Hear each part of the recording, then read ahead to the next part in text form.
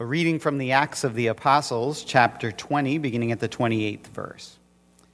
Pay careful attention to yourselves and to all the flock in which the Holy Spirit has made you overseers, to care for the church of God, which he obtained with his own blood. I know that after my departure, fierce wolves will come in among you, not sparing the flock. And from among your own selves will arise men speaking twisted things, to draw away the disciples after them. Therefore, be alert, remembering that for 3 years I did not cease night or day to admonish everyone with tears. And now I commend you to God and to the word of his grace, which is able to build you up and to give you the inheritance among all those who are sanctified. The word of the Lord. In a somewhat recent post on his website, The Protestant Face of Anglicanism, Episcopal theologian Paul Zahl featured the cover to issue 113 of the comic book Lois Lane, Superman's Girlfriend.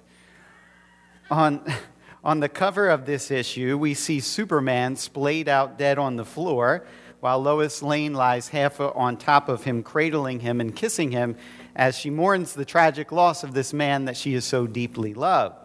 And surrounding this picture is a caption that reads, "The Man of Steel dies, and Lois becomes the girl who mourned Superman." Well, underneath the picture, PZ wrote these very poignant words: "The fate of 90% of evangelicals," and we could also add the Anglo-Catholics too, in the Episcopal Church. If you understand anything about the Episcopal Church, that's very true. Especially when we're talking about those who are called to the ordained ministry. That's ultimately why St. Paul gives the counsel to the pastors in Ephesus that I read a few minutes ago. The devil and his fierce wolves spare no expense in attacking and seeking to kill both pastors and their flocks. Not necessarily physically, but certainly spiritually and emotionally. After all, we've been given the task with the call to give of ourselves, to proclaim the word of God, to herald the good news of the gospel, and this giving of ourselves in the word often comes at a cost. Because it's the end of the powers of evil, the word's going forth to make believers out of unbelievers is a major threat to the powers of evil. And consequently, this means that when the gospel gets loose, trouble is soon to follow for many a preacher. I am firmly convinced, at least in part, that this is why Mondays are generally the worst days of my week. I preach and I teach and I administer the sacrament on Sunday, and then everything feels off on Monday, and sometimes it feels like nothing can go right. I get emails or phone calls or pop-in visits from people who have had time to stew in the words of my sermon and are looking for some kind of confrontation, or they want to pick a bone about how Sunday school is being handled or the way that the capital campaign is being run, and so on and so forth. And I'm not the only one who is in pastoral ministry who has said this. A good friend of mine from seminary has posted this on Facebook before, that he's in the same boat. It seems to be a somewhat universal situation from what I can gather. That's why St. Paul says these words that we do well to pay attention to. Pay careful attention to yourselves and to all the flock in which the Holy Spirit has made you overseers, to care for the church of God, which he obtained with his own blood. Pay careful attention to yourselves and to all the flock. The funny thing is that we usually hear the second part of that statement louder than we hear the first part of that statement. But we need to listen to the first. Pay careful attention to yourselves. Because we're called to a vocation which requires the constant giving of ourselves, it's easy to stop caring for ourselves. After all, we don't have the time. There's always another meeting to attend, another sermon to write, or another visit to make. And it doesn't help that when we do try to care for ourselves, and I'm going to at least speak personally here, we get a bug in our ear that tells us that we're being selfish by doing so.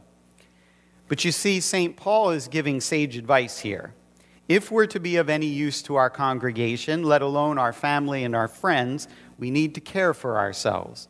It's why St. Paul says the very same thing to Timothy in 1 Timothy 4:16, keep a close watch on yourselves and on the teaching. Now this begs a question. How do we care for ourselves? What is Paul talking about here? Well, he answers that question in verse 32 of our passage from today, and he says, And now I commend you to God and to the word of his grace, which is able to build you up and give you the inheritance among all those who are sanctified. The primary way that we care for ourselves as pastors is by clinging to God and to his word of grace. Someone once told me that every preacher needs a preacher and every absolver needs an absolver. And I believe that is absolutely true. Having a therapist or taking up a hobby may be useful to some extent in caring for ourselves, but at the end of the day, what we all need is someone to preach the word to us clearly, to set us free and to build us up. We need the comfort and the hope of the gospel ourselves, because Christ has promised us that he will be at work in that word to build us up and to give us his inheritance. So, to that end, let me be your preacher and absolver today so that you can have a moment to take care of yourself. Hear the word of the gospel. Because of what Christ has accomplished on your behalf through his cross and resurrection, your sins are forgiven. You are justified and covered in the righteousness of Christ. Through baptism, you have been made the sons and daughters of God, and you now have the sure and certain promise that when God looks at you, he is well pleased for Jesus Christ's sake. Cling to that word today as the beginning of taking care of yourselves. Amen.